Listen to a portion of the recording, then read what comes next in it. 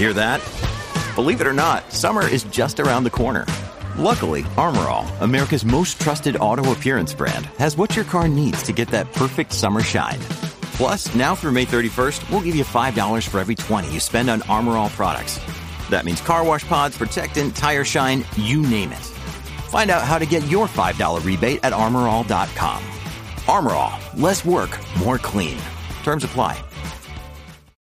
When you need mealtime inspiration, it's worth shopping Kroger, where you'll find over 30,000 mouth-watering choices that excite your inner foodie. And no matter what tasty choice you make, you'll enjoy our everyday low prices, plus extra ways to save, like digital coupons worth over $600 each week. You can also save up to $1 off per gallon at the pump with fuel points. More savings and more inspiring flavors make shopping Kroger worth it every time. Kroger, fresh for everyone. Fuel restrictions apply.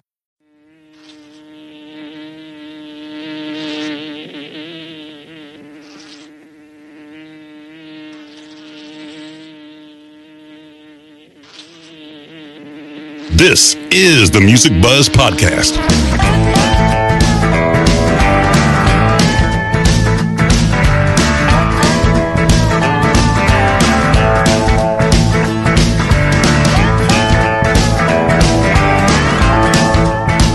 The Music Buzz Podcast features candid discussions with and about those behind the scenes in the music business, including industry veterans representing the segments of musician, design, and live. All three Music Buzz Podcast hosts have spent their careers working with the biggest names in entertainment and have been and are still a fly on the wall. Dane Clark as the drummer for John Mellencamp's band for over 20 years and various solo projects. Hugh Syme, a world-renowned graphic artist with the biggest names in music and the corporate world. Andy Wilson, an award-winning marketing and public relations executive with over 20 years of combined multi-level entertainment industry experience in the music and sports business. Now let's buzz. Hello and welcome to the Music Buzz Podcast. I'm Andy Wilson along with host Dane Clark. How's it going, Dane? Great, Andy. How are you today? Good. And also Hugh Syme. How you doing, Hugh? I'm well, thank you for asking, Andrew.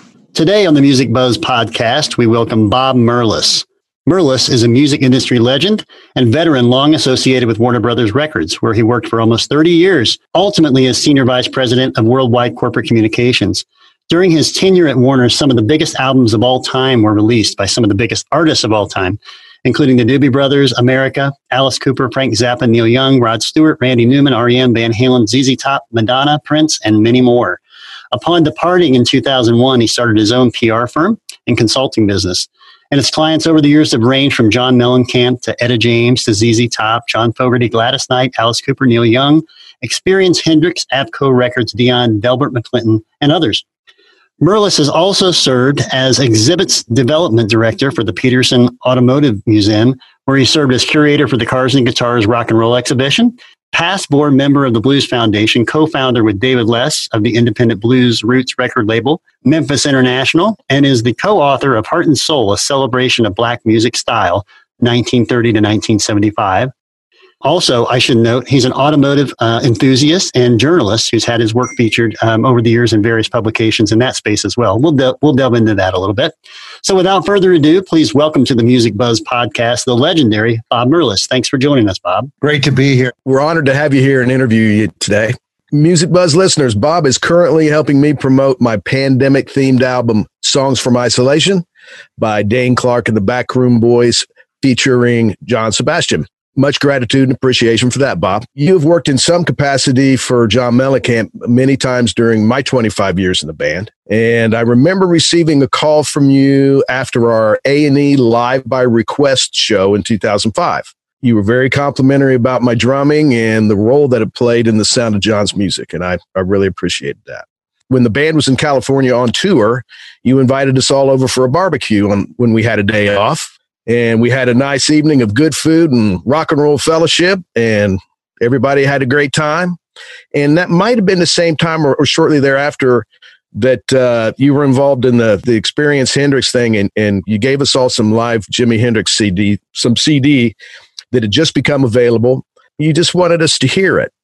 And I've always felt like you put your effort where your heart is.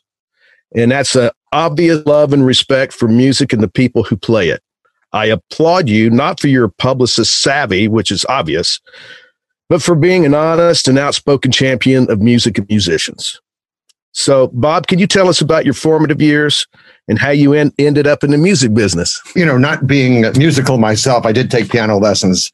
Here's my impression of my taking piano lessons from the age of 6 or 7 on. All the keys, the black and white keys, through a veil of tears. I just couldn't hack it. I thought I could sit down and, be Meade Lux Lewis. And I couldn't even get to Twinkle, Twinkle, Little Star. It was just pathetic. But I was always, even in my, precognitive years, I like records a lot. I like physical records. I must have liked music too, because they, that's how you conveyed it. And I remember when I was a little kid, I must have been 5 or around then. My father brought me a record and he gave it to me. And it was Tweedledee by Laverne Baker on Atlantic Records. And I consider that my first record. And it's great for kids. It's a funny record. It's kind of like, it's got a hubba hubba kind of vibe to it. It's an R&B record of the 50s, but it really harks back to the 20s and 30s with it, the way it was formatted. So I really liked that record. And I listened to radio and I started to collect records, and I go back so far. How far back does he go? He goes back so far that when I went to a record store as a little kid, they said, "Do you want it in 45 or 78?" And I went, "Oh, wow. No." Yeah. And they showed me the 78 was bigger. I said, it's the same price. I said, I want the bigger one, and of course, most of those broke.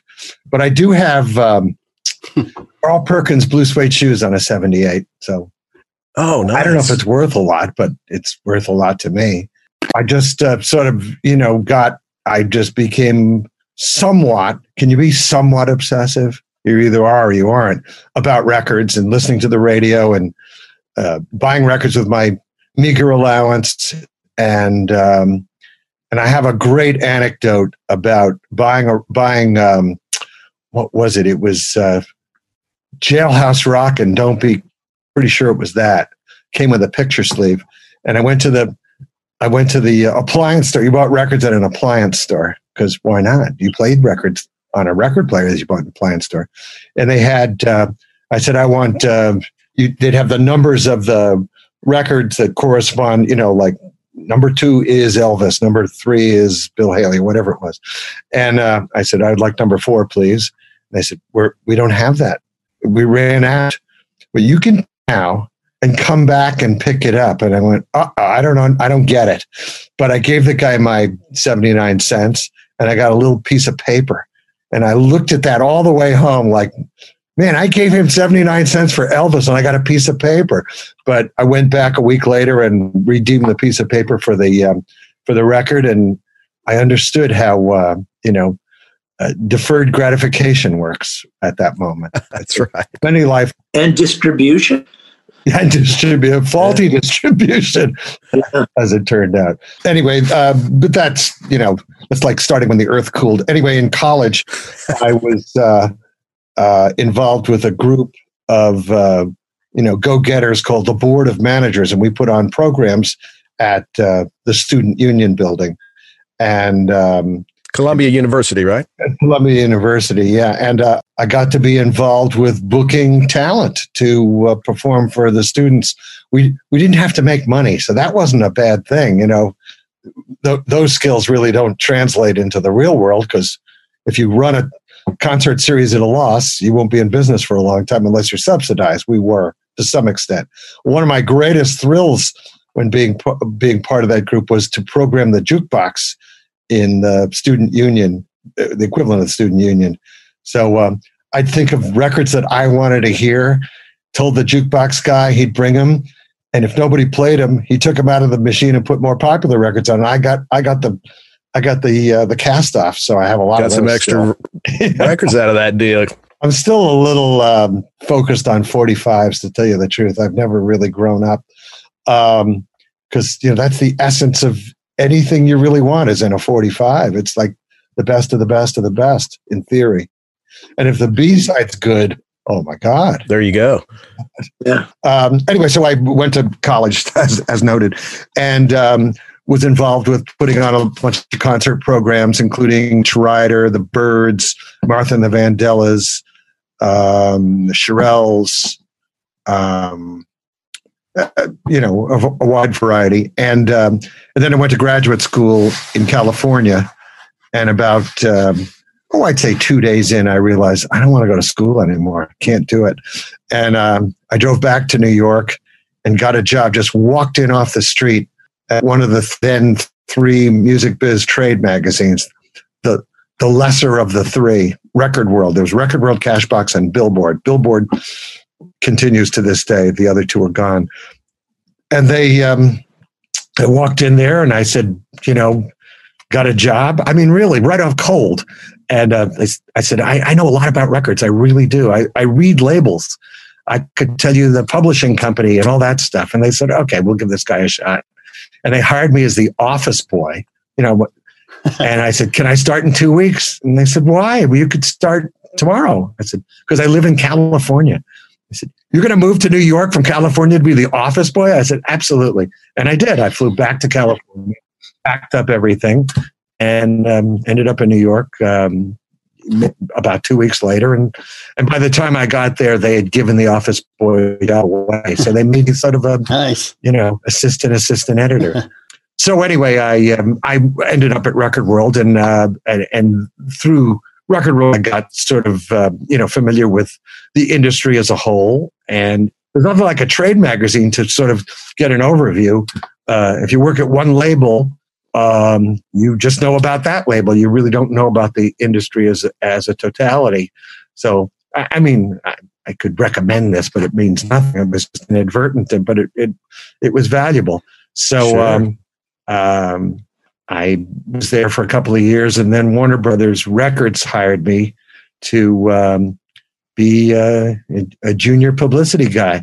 And the incredible thing is, there's no training to do that. I had no idea what to do. I mean, I could write articles and so on, but I didn't know how to solicit interviews and coverage. I didn't have contacts. I only knew the people who worked where I worked at Record World. So after on day one, they said, hey, Mark Bolan is coming to town. Find someone to interview him of T-Rex.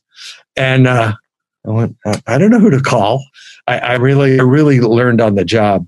That's awesome. But it took a while. But so, you mentioned Bolan? What are some of the other first records you worked on when you started at Warner's in those years? I want to go back to one of my favorite anecdotes at Record World. A duo came in, no forewarning. Someone said, Harriet Wasserman, of some PR lady, is here with the Carpenters. Oh, wow. Okay. Wow. So they came in, and we had a nice conversation. I knew they had one single called Ticket to Ride. It was a Beatles song. Yep. I knew about it because I used to track it for our radio reports, and I knew it was a hit in somewhere. And towards the end of the conversation, I said, so how did you come up with the name? And Richard said, it's our name. And it became like a Abbott and Costello. I said, I know it's your name, but how'd you get a name? He said, no, it's really our name. I didn't know that Karen was his sister. I didn't know that. Nobody told me. I didn't have an artist bio. Just talked to them cold. All I knew was they had a 45. And that's it. And like, oh no, it's our name. And at that time, Chris Christopherson had Jesus Was a Carpenter. So I thought they were, sure. or something. I didn't know, right. And sort of, was instructive. Like, if you're going to set up an interview, you might tell the people who are doing the interview a little something about the interview subject. It couldn't be. That helps a little. It could only help. Anyway, but you were already thinking of the wood shavings on their album cover, I'm sure. They didn't have an album. No album. Yeah, no album yet. So anyway, Warner Brothers, initially, lots of different artists came through the door, including T-Rex, and we had Nazareth. You know this group, Nazareth, the Scottish? Sure. Yeah. Hair of the dog. Yeah. Nobody could understand a word they said. Nothing. It might as well have been German. We don't know what they're saying. It was incredible. That's great. And over the years, and then I got to meet Dion, who just called me. I've been working with Dion on and off for close to 50 years. And he was a Warner Brothers artist, and he played The Bottom Line in New York, great club, and he invited me on stage and a couple of other people, and we sang Teenager in Love with him. Wow. What a moment. Terrible. I mean, I was terrible, but it was funny. There's a picture of it, so that's what that counts. Amazing. And then when I moved, Warner Brothers moved me to California. There was some interim stuff that's not really worth talking about, or unless you want to. And I remember I drove Dion around Burbank, and he was in the back of my 1955 Studebaker, and he said, "Oh, I got a new song," and he sang "Lover Boy Supreme" in the back of my car, and I thought, this is like an episode of Happy Days right here, you know? Yeah. No doubt. So in the first generation, rock stars like Dion are really important to me because as a kid, I lived through that. And I got to work with Little Richard, which is like, I still can't believe I did it, that I was for a short time Little Richard's publicist. I've said to people, if it weren't for Little Richard, we wouldn't even be having this conversation. Isn't that right? Yeah. No question. So, in later years, he was kind of a talk show staple and just said outrageous things. But who cares? What he did musically was so groundbreaking and phenomenal, and just changed. The earth wobbled on its axis because of Little Richard. I'm almost convinced of that. In terms of contemporary acts, I dealt with Mother Earth, Tracy Nelson and Mother Earth. And I remember I wrote their first Warner Brothers bio the weekend before I actually started at the company. I went up to the Capitol Theater in Port Chester and met the band and interviewed them. And when I got to work on Monday, I already had something to do. I had to write it out. And I've known Tracy ever since. She, in fact, made 2 albums for the indie label that I started with my partner, Memphis International. So I have a lot of long-term relationships, it seems. The same could be said for ZZ Top, who were signed to Warner Brothers in the late 70s. And I've been involved with them ever since, really. It's pretty amazing. I remember when the Eliminator album was about to come out, I went to my boss and said, I think this is going to be a big deal. We should, highlight it in some way. I mean, it's not my place as a publicist to tell the sales and marketing people what to make a priority. They said, all right, why don't you go around to the distribution branch cities and introduce them to people? And we did. Well, I was going to say my intro first came to you, Bob, was ZZ Top. It was one of the first shows I worked on. It was one of the last shows in Indianapolis at Market Square Arena before the arena got imploded and they opened up what was then called Conseco Fieldhouse. But ZZ had played there in the fall of, I think, 99. And then a few years later, I worked with your office on because I took Billy out to the Indianapolis Motor Speedway because he waved the green flag for the start of one of the races out there. Mm-hmm.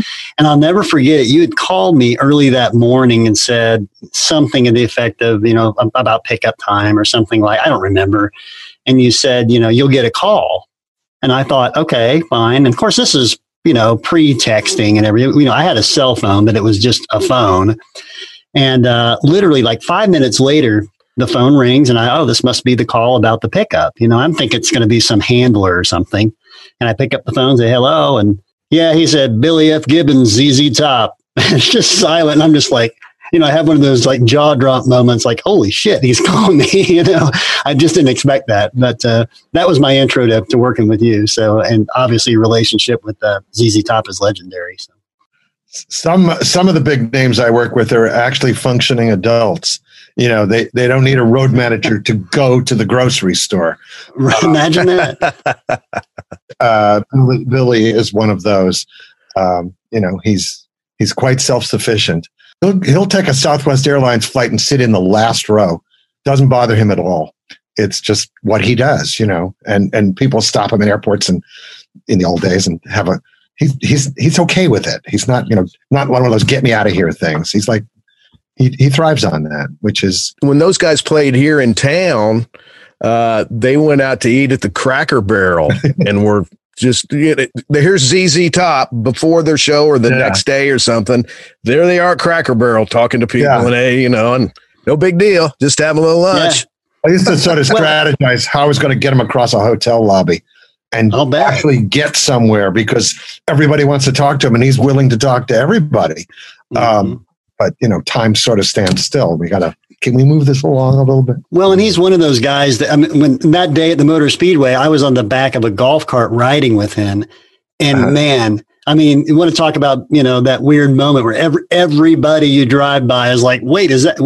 You can tell it's clicking in their head. Yeah. That movie that came out recently about them, Billy Bob Thornton's in there. And he has that great example of what we're talking about, where he kind of says, it's like seeing Bugs Bunny for the first time, but really in person or whatever. It's something like that. Yeah.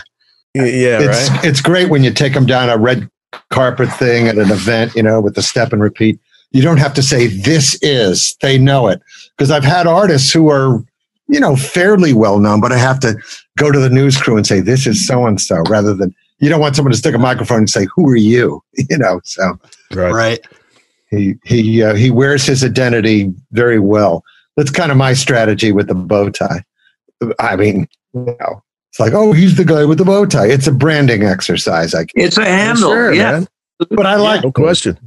I couldn't wear a long tie. It looks good on you. Always has. We're going to shift gears a little bit over to Hugh. Hugh has some questions in regards, kind of falling in the, the art world, if you will, from album cover perspective. I don't know. In speaking with musicians, it's usually a pretty natural question to ask how important shelf appeal is and how involved a musician is in the look and feel of their product, of their album covers. A lot of people rely entirely on the record label to give them their look, and then a lot of bands are very involved. As a PR person, how important has your role been, and how much did you enjoy the prospect and the process of creating imagery, conceptual or personality, whether it's getting the right photographer for the band or whether the band should be on the cover versus a conceptual cover? Well, that's not really the realm of the publicity department. I'm happy to put my 2 cents in. I mostly dealt with publicity photos, and I remember one not incident, but a circumstance where I was at Geffen Records, then distributed by Warner Brothers, and we had a meeting about John Hyatt. Hey, he's from Indiana. Yes, he is. We had a meeting about John Hyatt. And they showed me a bunch of photos, and one of them I loved. He's wearing a bow tie, like a tuxedo-looking one, like a Dino, I said, love that. And David Geffen was this, we're not using that. And like, okay, I was overruled because I saw irony in it, and Geffen saw it as people will make the wrong conclusion about this guy. They'll think he's some kind of, Tony Bennett wannabe crooner or something. And I thought it was funny to have sort of a roots Americana. We didn't have the term yet. A roots kind of guy, singer songwriter dressed like Dean Martin. I thought it would, but did it hold? Did the veto? hold? I was overruled. I mean, his name was the record label. I'm just a schnook from, I had lots of years with John Kolodner at that label, and I never once met David Geffen, except when I did an illustration of the Geffen ball slamming through a Marshall amp as their promo of being, because just around the time they were doing Aerosmith and Whitesnake, it was important to the label to sort of impart the notion that they were a rock label as well. Sure. But I never dealt with David directly. I mean, he was there, so he was. Maybe I'm glad I didn't. No, it was all right. And at the same meeting, he said, he sat somewhere behind me. He said, you can do something about that. I said, what? That is what? He said, your bald spot. Go to this doctor, and this is before Rogaine existed as a counter drug. Go to this doctor and tell him I sent you, and blah, blah, blah. And I got a prescription for this stuff. And it really didn't work as well as he suggested. He is a cue ball. I've got a little bit here, but yeah, you got some hair, man. I have a brother who's much balder than I am, so that's the control on the experiment. I'm still using it to this day. I don't like riding on escalators with pretty girls standing above me. I have my landing pad growing at the back now. So you didn't really get involved so much. Not really. In the actual- I mean, I would be involved with the selection of publicity pictures in those days. In publicity, I really want to have something visually arresting, just to get people's attention. I've never, ever, ever sent out a press release without something on it. It's never just text only. I just want it to be, enticing to the eye. Yeah. People don't read very much. I've sent out a press release and, so-and-so is the artist. The album is coming out on November 17th, blah, blah, blah. And I get a response. So when's the album coming out? Like the third sentence, you couldn't get to the third sentence. All the stuff on the bottom is like, it could be nothing, because I'm completely convinced no one's reading that far. But I put it in there. It's a resource. You can go back to it if you want to. That's a good segue, actually, as I'm sitting here listening to you talk, and some of my curiosities on the PR front for sure.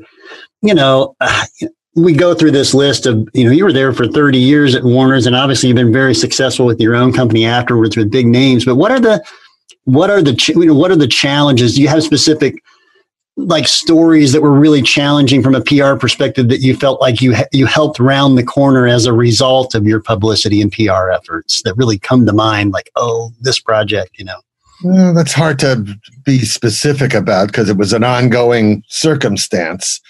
Sure. You know what's something that I tell people, it's like the crux of my job is to juxtapose lesser known names with more well-known names. I mean, okay, really, yeah, that's it. Yeah. Mm-hmm. You already know such and such. Or now with Dane, of course, he, worked with John Mellencamp. So that's something to cite. John Mellencamp's a well-known name. He had John Sebastian on his album. He's a well-known name and a highly respected. And, right. And one of the songs was a Jimmy Cliff song. So that's notable. But Dane's perhaps not a great example because he's been doing it for so long, but a really from never heard of kind of guy. It's difficult. And I think that's why people, when you get an album or a playlist by an artist you hadn't heard before, and there's one song that you're going to play that song first, because you have a point of reference. Like, well, let's see how he does Hoochie Coochie Man, versus the 500 people who have done it before. So, I mean, I think that's the instinct is you were attracted to something that is somewhat familiar. Right. And, so that's some kind of point of reference. So I always encourage people to do, cover songs or, their versions of songs you might know. It's a good way to get your foot in the door, I think. So how do you, in your company that you run, how do you choose who you work with, or what's your process like? I have to be convinced that there's a story to tell. It's very helpful to like the music. I mean, it's very hard for me to pitch somebody that I don't personally think highly of or think has some good substance. Now, what we have some clients that are entities that are not just an artist. That they're labels. So I don't get to second guess their A&R. I have to deal with everything that they give me. But for the most part, if it's an individual artist or some project that reveals itself, I have to have some relationship to it. And well, that was certainly the case. It was kind of a pointless discussion now, but when it was suggested I'd be John Mellencamp's publicist, I paid my own money to go see John Mellencamp. It wasn't because the record company let me do it, or right. I did it as a fan. I mean, I really did, and he knew that, that was helpful because I had some instincts about where he was career-wise and so on. And, but for a brand new artist, it's just like, well, if I like the grooves, then I'll try to make something of it. But there are 3 cautionary notes in taking on a new publicity project. One is, if the manager is a spouse, be very wary that you, because you can't be as honest with them as you would be with a manager who was not affiliated that way. Sure. That's a great point. And there have been instances where I've done it, and it was great. I remember you mentioned in my intro about Delbert McClinton, and his wife is Wendy Goldstein. And I gave her the same speech I just gave you. She said, "Yeah, but I promised not to be an asshole." I went, "Okay, in that case." Because that meant I had license to say, "You're not being reasonable, Wendy." You know, so she was understanding about it. The other thing is, if they talk shit about the previous publicist, they will talk shit about you in the future. I'm not saying there's honor among thieves, but even if it's someone I don't particularly like, I don't want to hear them talking about what a terrible job my predecessor might have done, because my predecessor had to do the same things that I'm attempting to do. And unless they completely duffed, my assumption is they made an honest effort, you know. So, and the third one is, if the project is already launched, you cannot raise the Titanic. It's very difficult. You know, if the album came out 3 months ago and now you're called upon to, shine a light on it, it's already out. It's old news. Once I had the trifecta of these things, the wife, old album, and talking shit about the previous publicist. It was like radioactive, glowing green, and like, run. That's good advice. Yeah. Well, how'd that end up? I didn't take the client. You mentioned being a fan of John Mellencamp and also a client of yours, but dialing back in your earlier years, what was your first attended concert or concerts as a fan? It was weird. It was sort of a fundraiser. As a kid growing up in Brooklyn, I didn't get to go to those famous Alan Freed rock and roll shows because my parents were nervous I'd get beat up because I was a little guy. And,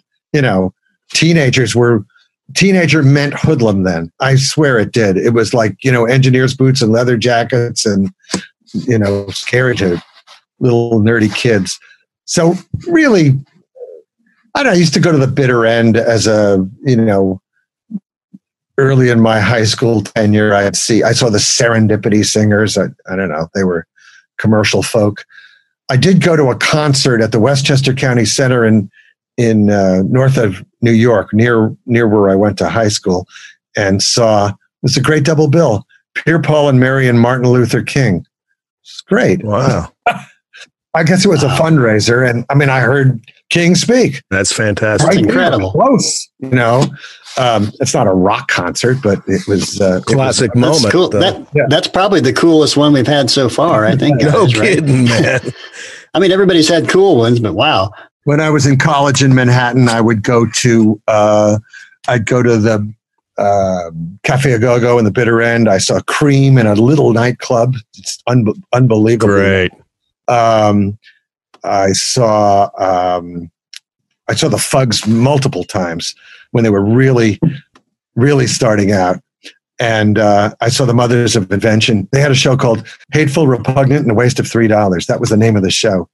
Nice. They had a residency, and you could go there 5 days a week if you want. You had to pay for it, but I would go all the time. And the big thing that was really galvanizing when I was early in my college life was the Blues Project, because they were kind of homegrown New Yorkers. Mm-hmm. And they played at the Cafe A Go-Go all the time. And people in my circle would say, "You're going to go see the Project this weekend?" It's a very in-crowd thing.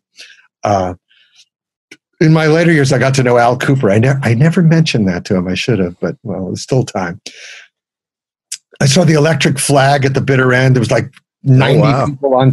There's more people on stage than in the audience. And then when the Fillmore opened up, and that was we'd just go every weekend. It was incredible to see. I saw the Who at the theater that became the Fillmore, and when they came back, when it was the Fillmore, Pete said, "We played here before when it was and he used a lot of echo, piss hole." But seeing them in that place, it was pretty great. I love the Who from. I bought singles by the Who. I know they're thought of as an album band, but we had Can't Explain as a single in high school. Oh, yeah. Played the daylights out of it. They were kind of a singles band back in that day, back in the early days. I would watch The Who and bands of that genre. My family having moved to England at the time, so I would see Ready, Steady, Go and Top of the Pops, and that would send me to the local record store to pick up my 45s of any all of the hits that were happening at the time. It didn't matter whether it was Chad and Jeremy or the Who or the Kinks. They were all on that particular show. It was fabulous. Good time to be in England. Early on, I would read the British mags, NME and Melody Maker, and the reviews were hilarious to me because they would say good value for the money. They actually was like buying music by time. Yeah. X number of minutes, or it's like, really? That's how you discern whether a record is good because it's long? Did you ever work with Barry Wenzel, who was the staff photographer for Melody Maker for years? No. Oh, lovely guy. He's shot.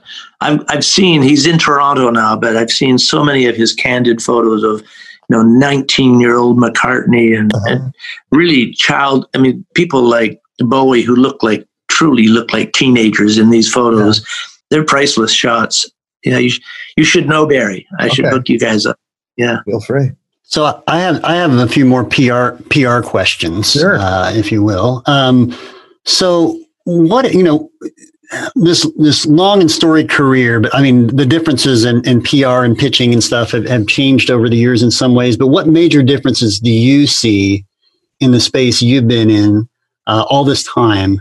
What are the biggest major differences that you see in the digital age, pitching media versus pre-2000, let's call it?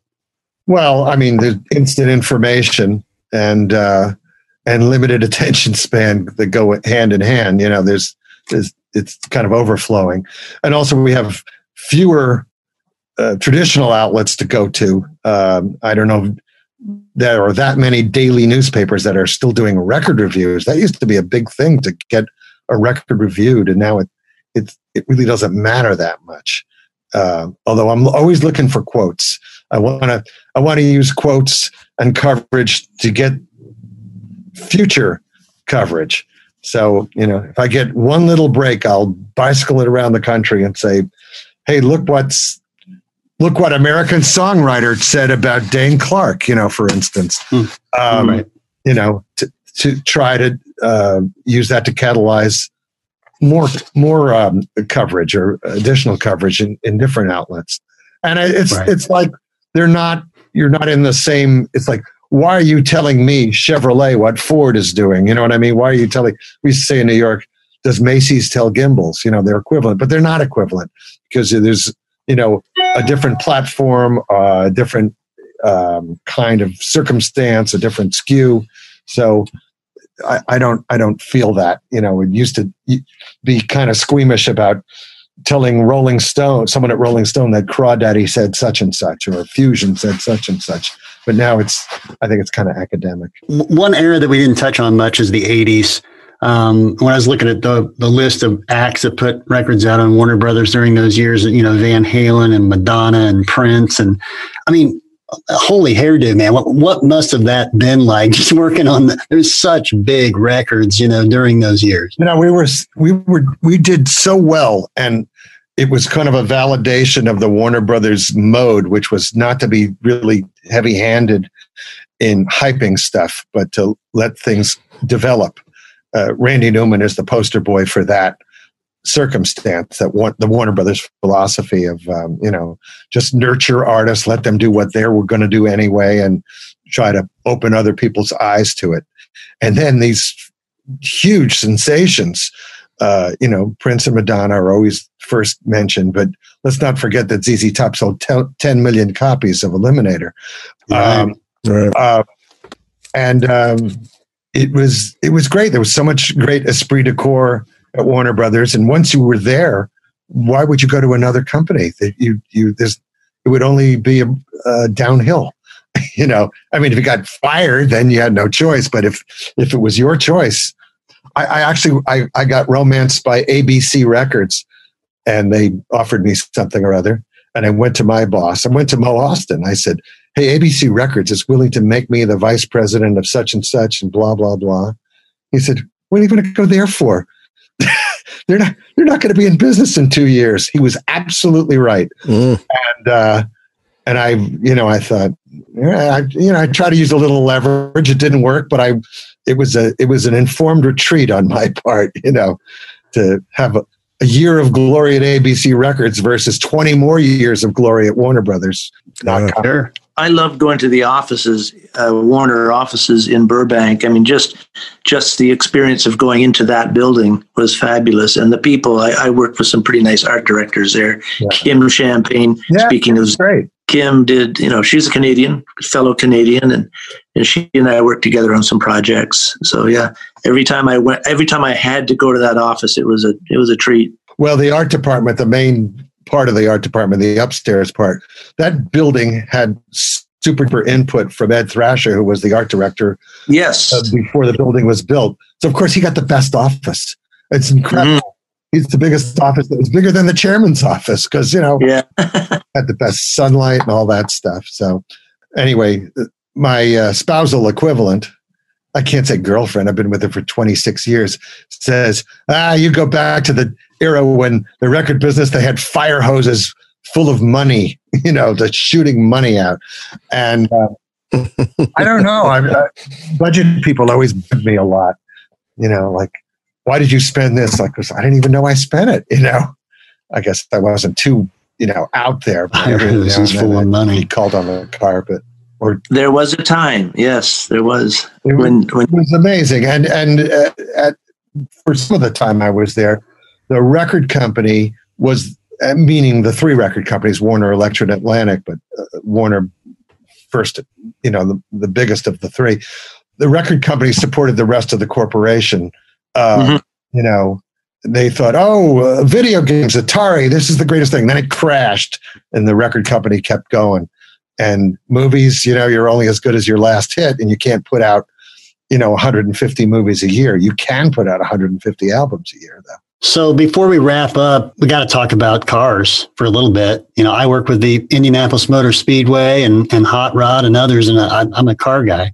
So we got to talk about cars. So tell us about your passion for everything automotive. Well, when I was a kid, I knew just at the same point that I was getting Tweedledee by Laverne Baker, I could say, that is a 55 Plymouth, that's a 56 Plymouth. The difference is such and such. And I was really good at it. I could do anything from like 51 to 60, 63. I can still do it. I'm almost infallible in that regard. There's a couple of quirky things. And you picked a good car, the Plymouth. What a beautiful car. Well, my mother had a Plymouth. She had a 51. And I realized that as a kid that there were families of cars. I could see that my father's Chrysler had the same gear shift selector as my mother's Plymouth. Like, they must come from the same place. Nobody told me this, but I discerned it. And I would write letters to all the American automobile companies, asking for the brochures at the beginning of the model year in September. And like giant packages would show up from General Motors and Ford and Chrysler and Studebaker and American Motors. It was incredible. And it was like, great. I just got so involved in it. I was just an enthusiast, a real fan, And then, did they anticipate sales from you, not knowing that you were a 12-year-old? I have a letter from 1962 or 3 where Studebaker said, "Would you like us to arrange a test drive?" Like, Sure. I used my father's stationery. His name was Martin R. Merlis. He had the raised letters. I could scrape the Martin off, and it became R. Merlis. It was my stationery, my address. Ah, perfect. I knew how to type. So it didn't look like a kid with a crayon, So nice. It looked pretty good. That's great. I saw you had articles in Hagerty. Is that? They are repurposed articles from Automobile Magazine. They licensed. Yeah, I worked for Car and Driver for many years, and then Automobile, which was started by David E. Davis, who had been at Car and Driver, and I'm still, if there was a printed car automobile, I guess I'd still be on the masthead, but there isn't anymore. So, but I've done online stores for them and collectible classics. I must have done maybe 20 of those over the course of multiple years, where I'd assay a car that you might want to collect and why it's, where it stood in automotive history and so on. But my big passion was from childhood. Everything I do today is based on what I did as a child. There's almost no variance, virtually none. Same with me. Yeah, nothing wrong with that. Rock and roll, cars, and cats. That's it. And girls. I learned about girls a little later, but not that much. And so it's pretty much the same. My politics are the same. If an 8-year-old can be political, I was. Anyway, my father bought a Mercedes-Benz at my urging. Bad idea. He shouldn't have listened to me. In 1958, and it didn't work. But you bought Mercedes-Benzes from Studebaker dealers back then. They had the North American distribution rights. So we go to the Studebaker dealer all the time to fix my father's car. They had no clue how to do it, and I'd sit around the showroom and I sort of sparked to Studebakers themselves, And when the Avanti came out, it was game over. I said, I'm getting that. And probably was 12 or 13. I'm going to get that, and I did. And I started to collect. I currently own 4 Studebakers. I have owned. Nice. Very cool. I remember the Avanti coming out. That's a fabulous car. Yeah. And you're Canadian, people say, oh, made in Canada. No, not made in Canada. Only made in Canada for 2 years, and Avanti was never made in Canada. Studebaker itself. So anyway, but I like European cars too. So I own a 67 Fiat, a 68 Renault, a 67 Simca. Nobody knows what that is. And I have a 65 Alfa Romeo. Nice cars. Yeah. Did you ever drive a Gordini, a Renault Gordini? I have a Gordini badge on my Renault, but it's inappropriate to the year. I have an R10. They had them on R8s, and when I bought the car, I said, "How is this a Gordini?" He goes, "Because I bought the badge and I glued it on." Well, my friend had a Gordini, and he would pull up beside a lot of American muscle cars, and it had the Weber carbs in it. And he would pull up and sort of smile, and the guy would look at him like he was an idiot because he's in this little blue, ugly Gordini, French racing blue. I know Gordini. I got the picture in my head exactly. Yeah. He would always win. He would always get the jump on any of those cars because they had so much torque.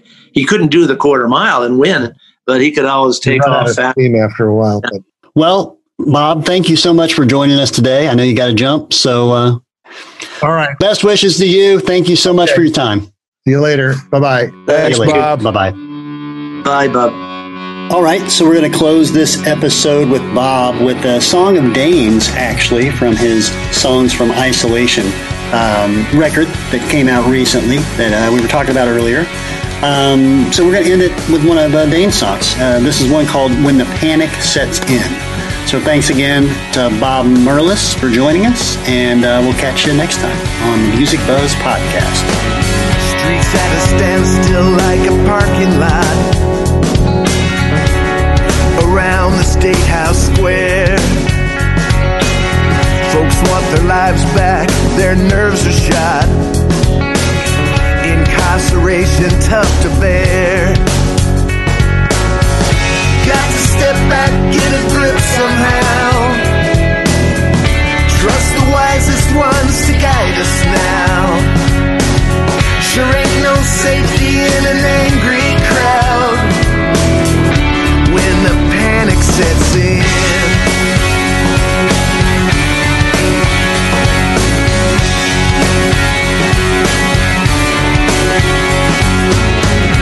For the jobless, there's not much relief.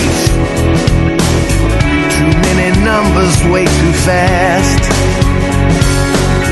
Still trying to catch up as dark days proceed.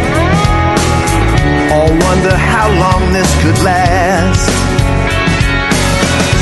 Moving forward, so begins the task.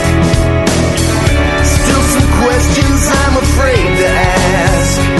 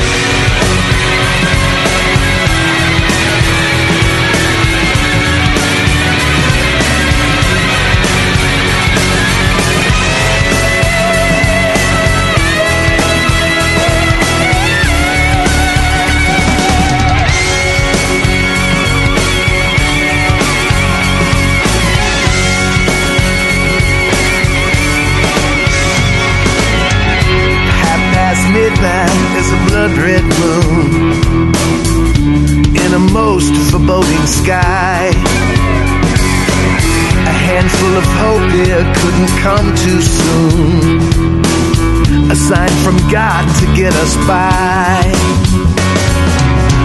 Beware the horseman and the locust swarm. Care for the elders and the still unborn. No fire's big enough to keep us warm when the panic sets in.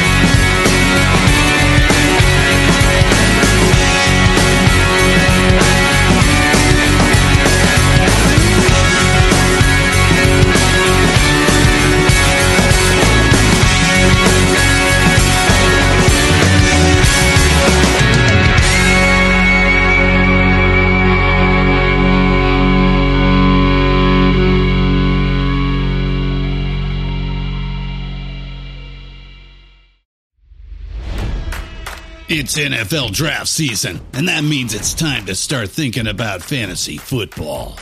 FantasyPoints.com features industry-leading experts and prognosticators using proprietary hand-charted data to help you score more fantasy points. FantasyPoints.com is the place to go for whatever kind of fantasy football you play. Whether you play fantasy football, daily fantasy sports, or do a little bit of everything, Fantasy Points has the meticulously researched content to guide you to victory. And why wait for the fall? Fantasy Points also covers the new spring football league, the UFL.